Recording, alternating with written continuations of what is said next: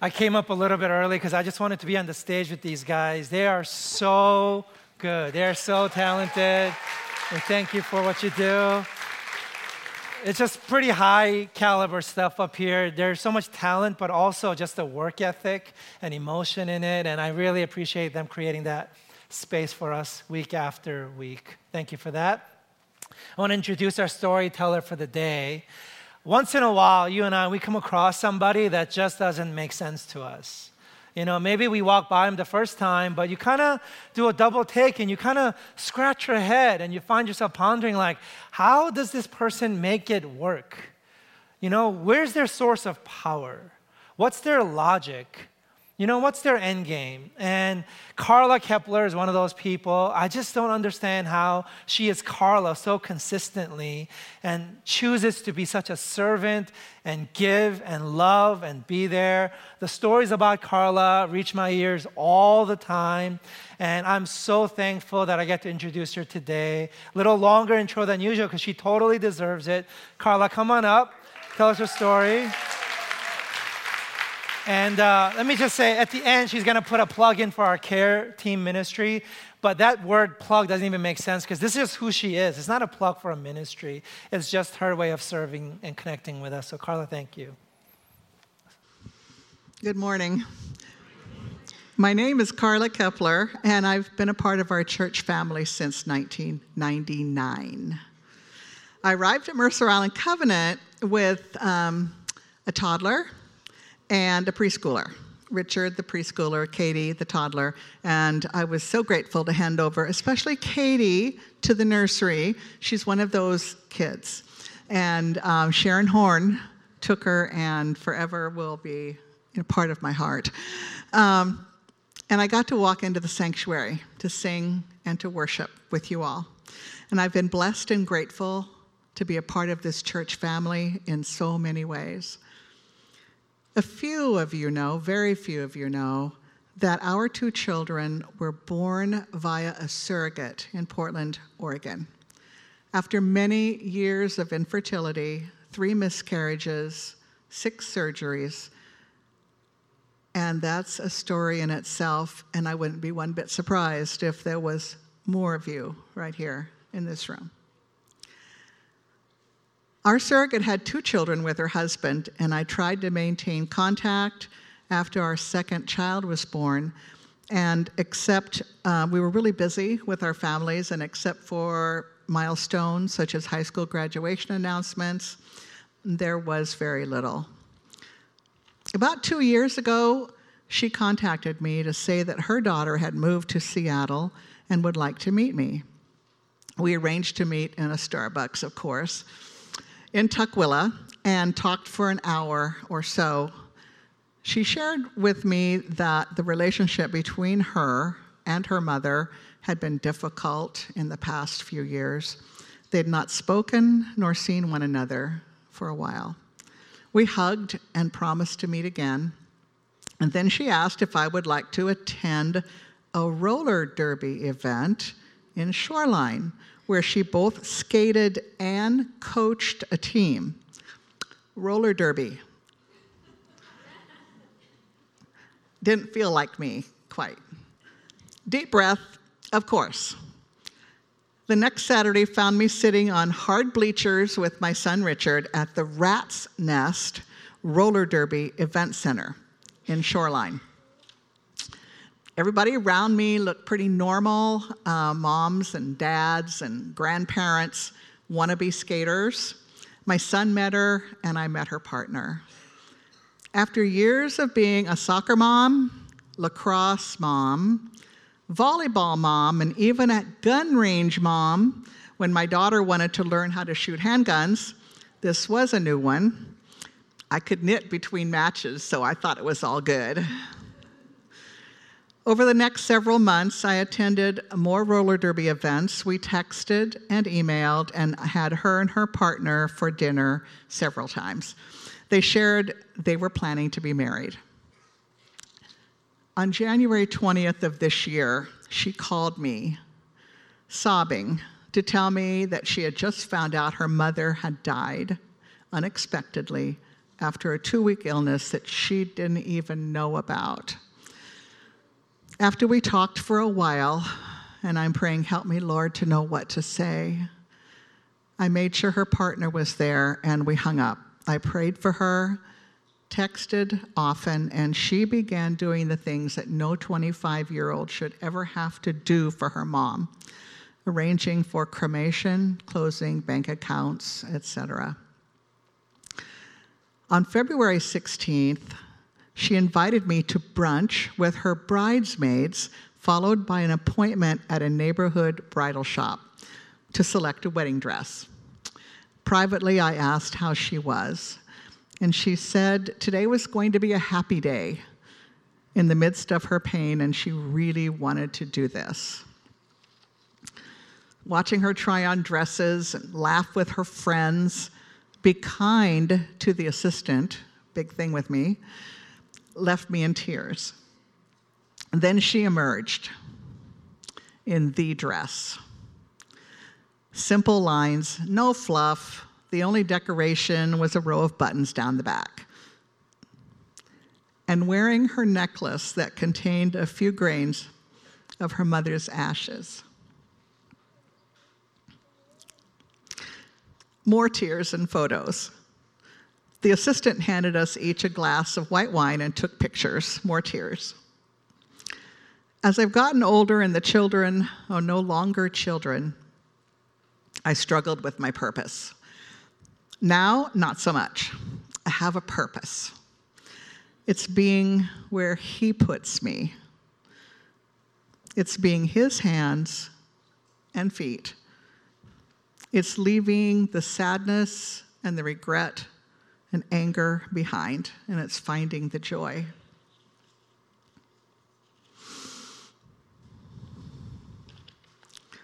Will she ever share my faith? Will she ever know the comfort and assurance of knowing our Lord?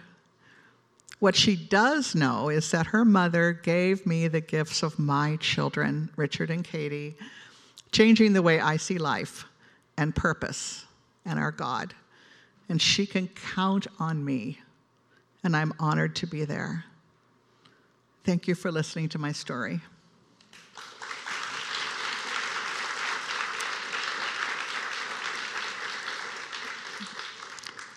Now I have to pull an advertisement. The care team needs you. And some of you know that we do meals in times of celebrations and in times of grief. We help with memorials, we set up tables, we make cookies. You don't have to be perfect, but you'll get better. You make coffee and punch, serve and clean up, and that's how we show our love to the families and the friends. You might even learn the secrets of making coffee into an air pot and using our massive commercial dishwasher. And we also visit in hospitals and homes.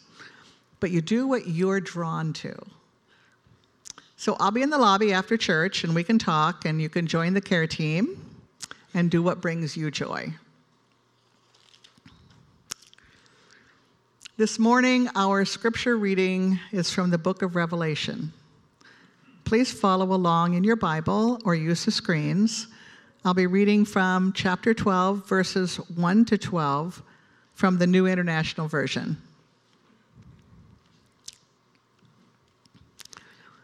A great sign appeared in heaven, a woman clothed with the sun, with the moon under her feet, and a crown of 12 stars on her head.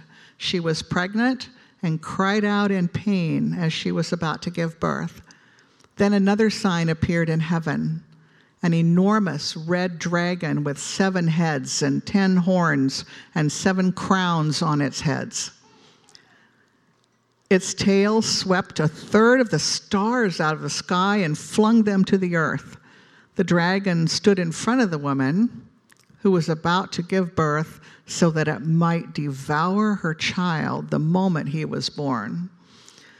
She gave birth to a son, a male child who will rule all the nations with an iron scepter, and her child was snatched up to God and to his throne. The woman fled into the wilderness to a place prepared for her by God, where she might be taken care of for 1,260 days. Then war broke out in heaven. Michael and his angels fought against the dragon, and the dragon and his angels fought back. But he was not strong enough, and they lost their place in heaven. The great dragon was hurled down, that ancient serpent called the devil, or Satan, who leads the whole world astray. He was hurled to the earth, and his angels with him. Then I heard a loud voice in heaven say, "Now have come the salvation and the power and the kingdom of our God and the authority of his Messiah. For the accuser of our brothers and sisters, who accuses them before our God day and night, has been hurled down. They triumphed over him by the blood of the Lamb and by the word of their testimony. They did not love their lives so much as to shrink from death. Therefore rejoice, you heavens and you who dwell in them, but woe to the earth and to the sea, because the devil has gone down to you. He is filled with fury because he knows that his time is short."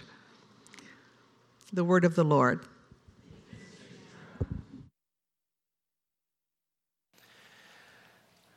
Good morning again.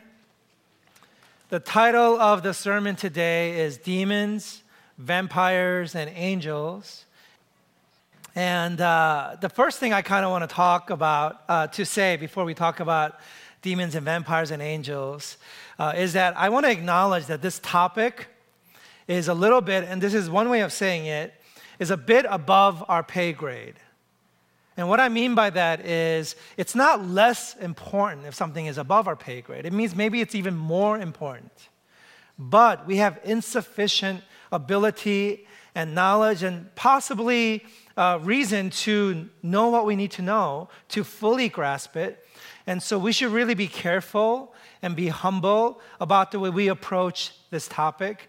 I would say that understanding church history, human beings and human nature has not done well, particularly with this topic, and we've sort of abused its knowledge and used it for our good. We've been almost demonic in the way we have dealt with demonology in the church.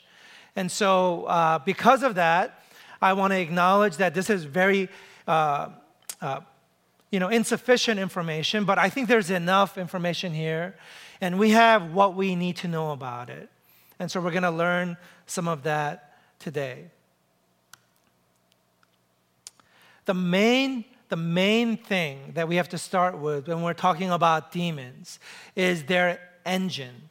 Demons, we learn from Scripture, they have one basic purpose in the world. This is why they exist, this is who they are, and this is what they're about. Demons are all about destruction. They seek to destroy. And there's no other end beyond that. They want to destroy. It kind of reminds me of The Dark Knight. Batman's trying to understand why the Joker is the Joker. Why does Joker keep doing Joker things? And Alfred reminds him, some people just want to see the world burn. There is no other why. There is no other gain. That's it. The whole show is about destruction. And I kind of thought about that for a while, and I realized this has to be true because the most foundational, the most primary aspect of who God is that He is to us our Creator. God creates. Yes, God is love, but when He loves, the end result of love is creation. Yes, God is Jehovah Jireh, or provider, and when He provides, the end result of provision is sustaining creation. The tone setter, the main truth, the dynamic between God and His everything else is that God is the source. He is the creator. He is from Him and through Him and to Him are all things. He is King. He is Lord. This is the most basic theology you need to have if you want to understand God, the Creator.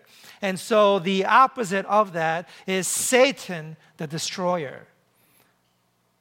Okay, that's the first thing I want you to understand. And the way he gets there, his primary strategy is by using, according to Scripture, these are the three big categories we have. Satan uses lies, accusations, and theft, or thievery, or robbery, or stealing. These are some of the words that's used in Scripture. Basically, lies, accusations, and theft to achieve the penultimate result of division. So that through division, he accomplishes destruction.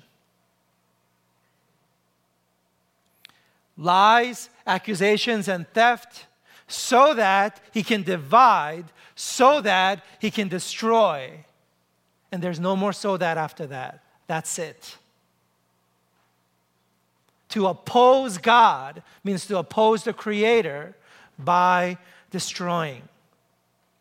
And we're going to learn later that the way you and I are made susceptible to his schemes, the lies, the accusations, and theft, so that we are divided, so that we are destroyed, is through our points of pain. Where you are hurting is where Satan will meet you. Now, that's kind of a pretty big statement I just made. But think about it for a second. You are susceptible to accusations, lies, and thievery, and division, ultimately destruction, because originally you were hurting. So let's take some world examples. What about gangs? What is the recruiting tactic of gangs? Gangs recruit by meeting individuals, potential members of gangs, at the places where they are hurting. If you are not hurting, chances are you are not vulnerable or susceptible to joining a gang. What about crime? You and I have, all of us in this room have been tempted to commit crimes or have committed crimes. And I would venture to say that the point at which you were most vulnerable to committing crimes is where you were hurting, where you had a need. So, psychologists and sociologists will tell you all criminals at some point, and if you think about why they commit the crimes they commit, they believe they deserve the thing they were stealing. Because there was some area, some way they feel deprived. And they were injusticed and wronged in some way, so they deserve it. They should take it. It really belongs to them in the first place. That is a pain point. Think about then your addictions. How are we made vulnerable to addictions? Well, an addiction starts out as a coping mechanism for some unresolved pain in our lives.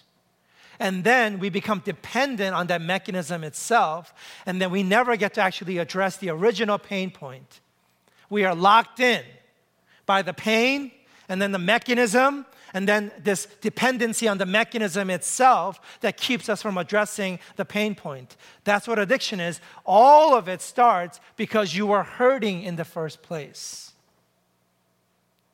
And so when we look out at the world and into our own lives, we see that pain is the point at which we are made vulnerable to illegitimate ways of meeting legitimate needs, which is my definition for sin. Now, you think further than that, you realize actually this is true of all areas of how we live life.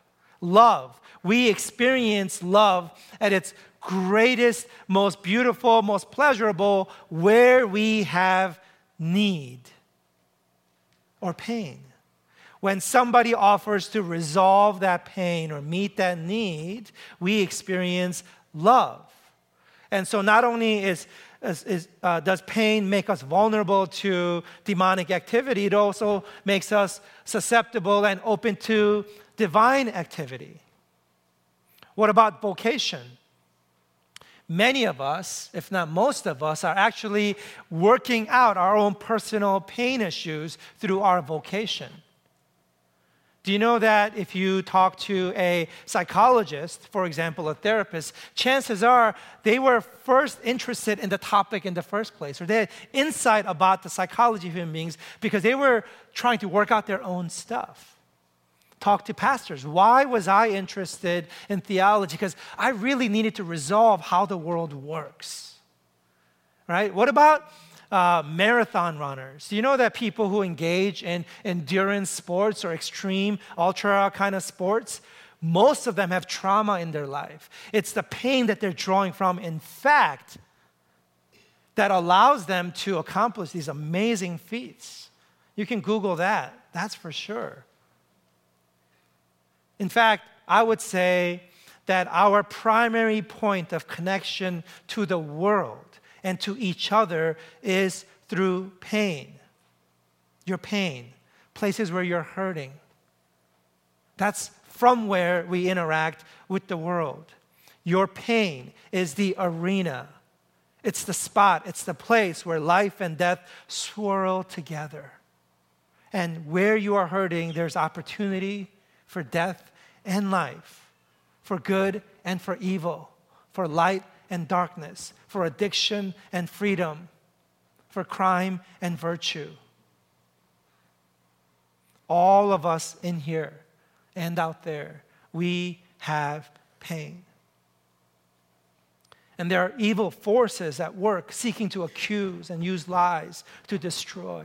One book I would recommend at this point, and I thought about this, and I think this is a good one to start with. If you are sort of unfamiliar and want to read about this, there's a really famous Christian author who wrote one of the most popular books in any category. Is a psychiatrist named M. Scott Peck.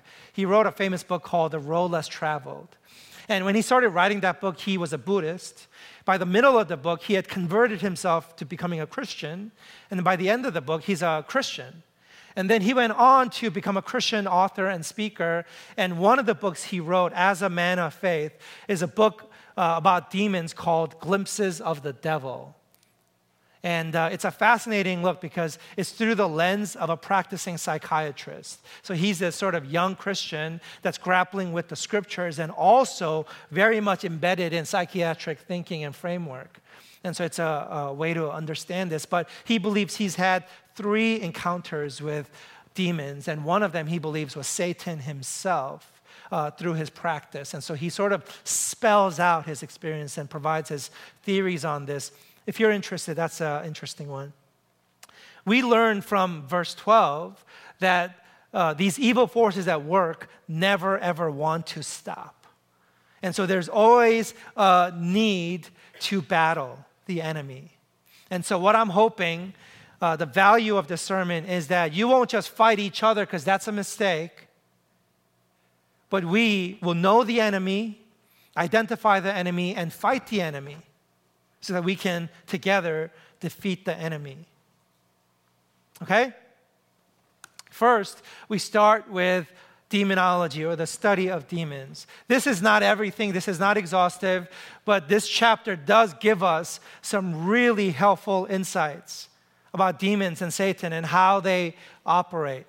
We start with verse 3. Then another sign appeared in heaven, an enormous red dragon with 7 heads and 10 horns and 7 crowns on its heads. The main thing I want you to take away from this is that there is such a thing as evil personified.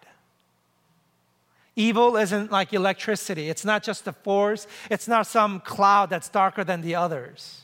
It's a real personality. It's a conscious being. It really does exist. And for some reason, John depicts this creature as, and I said creature because he's created, as having 7 heads. It's red and it's got 10 horns. I was like, where are those 10 horns? How does 10 fit on 7? You know, and is it on its head at all? Maybe it's on its back, but then there wouldn't be a horn. It'd be like a spine situation. Anyway, my imagination took me there. I want to encourage you to not focus on decrypting the horns and the heads and the crowns and all that, or the 1,260 days. I think it's a mistake and it's a waste of your time to do that. For some reason, these details are mentioned. I think the details add some validity to the truthfulness of these teachings, but There is not enough information in the book. There is not enough wisdom in your head to try to solve this. And it takes you down pathways that I don't believe are edifying. And so just be attentive to the things that I think God is really saying to you to help you defeat the enemy. And I don't think you need to understand why it has 7 heads to defeat the enemy. Just got to cut all the heads off, right? I'm going to tell you 2 stories. I think I have about 5 or 6 stories. I may be forgetting 1 or 2. But these 2 stories simply illustrate the fact that I personally have come to a place where I believe in the existence and the activity of evil personified, that is, demonic activity. Okay? And I don't know how to reconcile it in the light of day. You know, sitting with you here, it's just like normal. It's just reality, right? We shop, we eat, we sleep, and then we have these stories. I don't know what to do with them, but here they are. Number 1, I was planting my first Covenant church in Boston, Massachusetts, called High Rock Covenant Church, and I was in the throes of it. It was right at the beginning. I was really scared. I was panicking all the time. I was super young, and I did not know what I was doing, and I would say that everybody was scared. None of us knew what we were doing. Spiritually intense, and I felt invited into a season of fasting and prayer. I was waking up at 5 o'clock every morning and praying, and I was fasting. And in the middle of one of these nights, I was awakened by a voice that said to me, "Peter, get up and pray." Now, I say I heard because I heard it, but I could also say I felt it. And I don't know if I heard it or if I felt it, but it was something like that. And I shot up, and I remember sitting in bed, I put my hand on Susie, who was still sleeping next to me. I tried to wake her up, she wouldn't wake up. And then right in front of me, I saw what I believe was a demon. The room was dark, but this creature was darker still. And then its eyes were even darker still. And I don't know how I know this, but you know how you know things sometimes without things being verbally communicated to you? There's like this extra sense that sort of activates. And I saw and I knew to the depth of my core that this creature in front of me was a demon. And it was staring at me through the blackest of eyes. And I knew that it hated me. It just was filled with hatred. In fact, hatred was all it was. And I knew that it just wanted to destroy me and wanted to see me destroyed. I knew it. And I felt this fear grip me.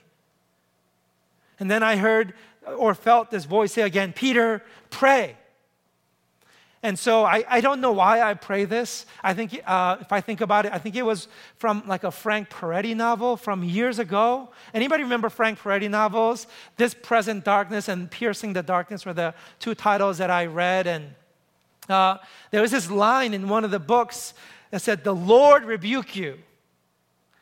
And I know that's in scripture, you know, but I think I remembered it from the Peretti novels. And that's what I said. I said, "The Lord rebuke you." And I said it like maybe 3 or 5 times. And then it shrank away, it disappeared. And then I tried to wake up Susie. She kind of woke up, and I told her the story. And she said, I think she kind of has some vague memory of it. But she didn't really wake up. Where was she when I needed her most? I don't know. But that's story number 1. And then story number 2, I was invited to speak at this multi-day conference. And the first day I get there, and it was before dinner, before the whole thing had started, after dinner. And a team of leaders from that group, they came to me and they said, "We have this woman, and we were hoping she wouldn't come to this conference, but she's here. And we want you to know she has been known to manifest demons during like worship services and sermons and things, and we're really hoping she wouldn't come, but she's here, and we're afraid she's gonna do that and ruin everything, so could you help us out?" What? Right? And so I didn't know what I was doing, but I said what pastors are supposed to say, and I said, "Let's pray." And so I had them bring her, and maybe 2 or 3 of them, and her and I, we sort of sat there, and we were praying. And I don't know how this happened. I don't know how to explain it to you, but I started seeing things about her and her life, I guess. And then so I started asking her, I'm seeing this. What does this mean? And we started talking about, praying and talking about the pain points in her life. And she had these areas of trauma, pain, that caused her to believe lies about herself and about the world, and primarily about God. And so we were able to go to, in prayer, go to her places of trauma, identify the lies as lies, we named it, and then we dispelled it, and then we replaced it with a truth in its place. And then we did this for a while, and I opened my eyes, and when I did, I learned that it was about 90 minutes had gone by. And she was of sound mind, and she was doing great. And the whole conference, she never manifested at all. So, such a thing as evil personified. Okay, come back now. Verse 4a. Its tail swept a third of the stars out of the sky and flung them to the earth.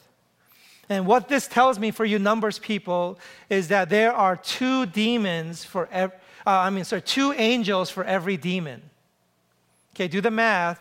If there's a third of the angels fell with Lucifer, that means there are 2/3 left, and 2/3 is 2x 1/3. One way I make sense of it is that the Bible names 3 sort of generals among the angels, and it's Satan, Michael, and Gabriel. And so Satan takes 1/3, which is probably his angels, and then Michael stays true to God, and Gabriel stays true to God, and so they got their angels. So that's one of my explanations for that. And so that I mentioned this just as a comfort to you. If you are afraid of demons, fear not. There's 2 for every one. Verse 4b. The dragon stood in front of the woman who was about to give birth so that it might devour her child from the moment he was born. Devour, destroy from the moment he was born. Look at what Satan is doing, waiting, stood in front of the woman. This is the only MO, modus operandi of demons. All they want to do is to destroy. Their end is destruction. This is their only appetite, their only impulse, their end game. And then verse 12 tells us they want to do this forever and ever. That Satan is angry because he knows his time is limited. He doesn't want it to end because this is all he knows. And as long as he could keep destroying, he can keep destroying forever. It means his existence is one and the same as destroying. And then we have verse 2. She was pregnant and cried out in pain as she was about to give birth. This is another hint at where we are made vulnerable to demonic activity. It's where we are in pain, where we are hurting. Pain is the entranceway for demonic influence and activity in the world. Pain is what destroys hearts and minds and makes us susceptible to the schemes of the evil one. Pay attention to your pain. Pain precedes sin. Pain precedes demonic influence. Whenever you are feeling something like pain, pause, slow things down. Try not to speak. Try not to spread whatever anxiety you are feeling. Pain makes us really, really vulnerable. And then verse 9 leads the whole world astray. And then verse 10, the accuser of our brothers and sisters who accuses them before our God day and night. There is never a ceasing to demonic activity. So there is a constant constant encouragement in scriptures for us to stay alert, stay watch in the day, stay watch in the night, because the activity is real. Now, I want to talk about the struggle. Ephesians chapter 6, verse 12 tells us this. For we do not wrestle against flesh and blood, but against the rulers, against the authorities, against the cosmic powers of this present darkness, against the spiritual forces of evil in the heavenly places. Now, I highlighted a key word for us, and I'm not sure if you've thought about this as a key word. It's the word places. Now, this is one translation. If you do a parallel translation study, you will see that all the translations use all different words for this word place, because this word place actually doesn't exist in the passage itself. The translators felt that we need to put a word in to talk about this idea, because if you just stop at of evil in the heavenly, it doesn't make sense. The word is really more like, the idea, I should say, is more like realm or arena. And to me, this is important because when we read a passage like this, and we think about demonic activity, we tend to think it's sort of out there. We tend to pray against things outside. It's external. It's above. But what we understand from the whole of Scripture is that the battle isn't out there. The arena in which the battle takes place is in the human heart. It's for the human soul, and it's in the human mind. The battle isn't over there, but the battle is for your motives, your intent, your agendas, your lesser gods and idols. The battle is defined by, fought and won or lost on the inside, your inside. So yes, we battle not against flesh and blood, against rulers and authorities, against cosmic powers. Where? In your heart. In your heart. That's where the battle is. And I know and acknowledge that this is an awfully inconvenient truth, because I really want the fault and the reality that's bad to be out there somewhere. You know? Is it really about me? Is it about my heart? Is it about who I am? About my character and my mind? See, you and I, we sort of grasp when we're hurting at the first available solution, whether it's a false solution or not. We sort of grab at it and we latch onto narratives that make us the victim or the hero.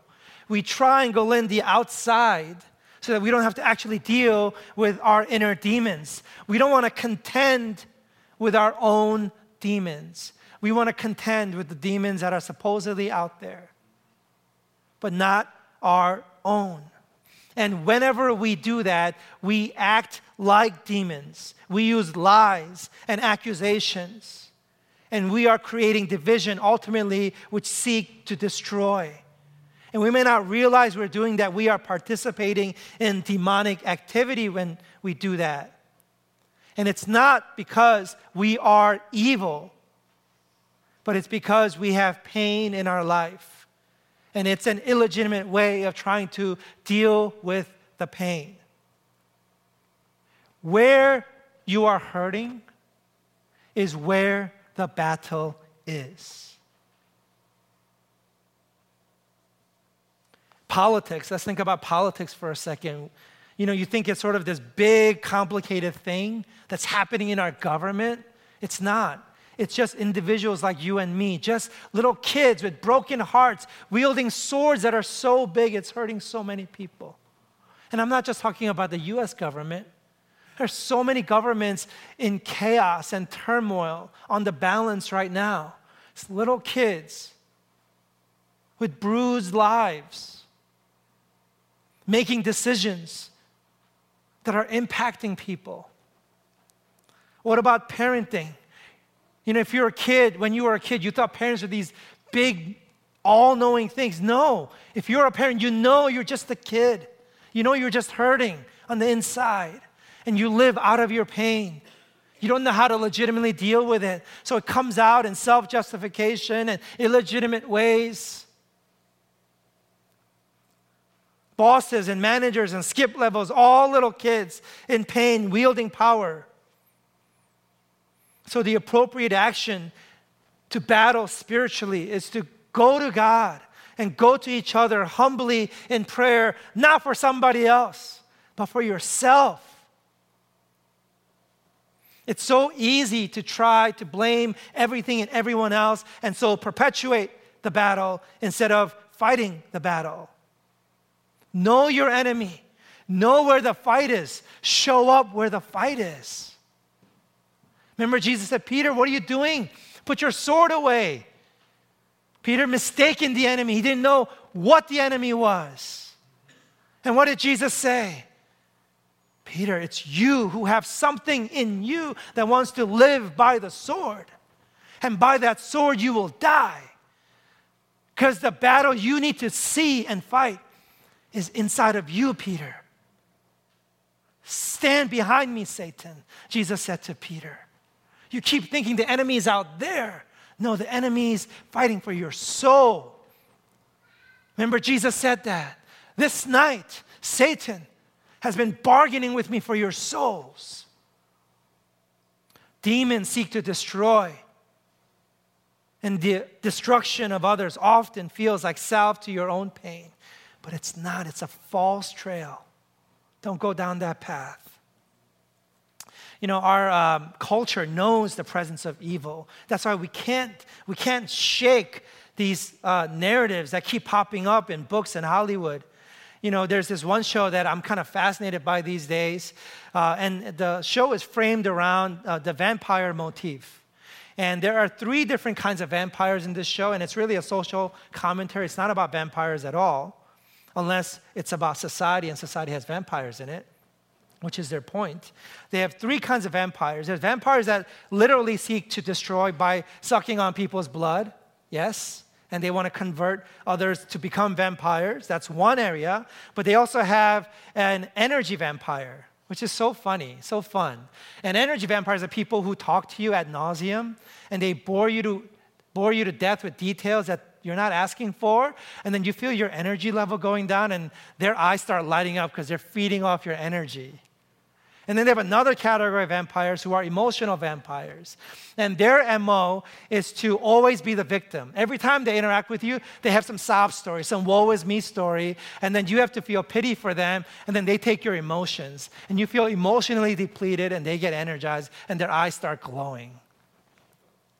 But the point that I want to make is, it doesn't take a lot for us to be engaged in demonic activity. I'm going to give you a really helpful pro tip here on how you can know when you yourself are engaged in demonic activity. Ready? When you find yourself demonizing other people, you are being demonic yourself.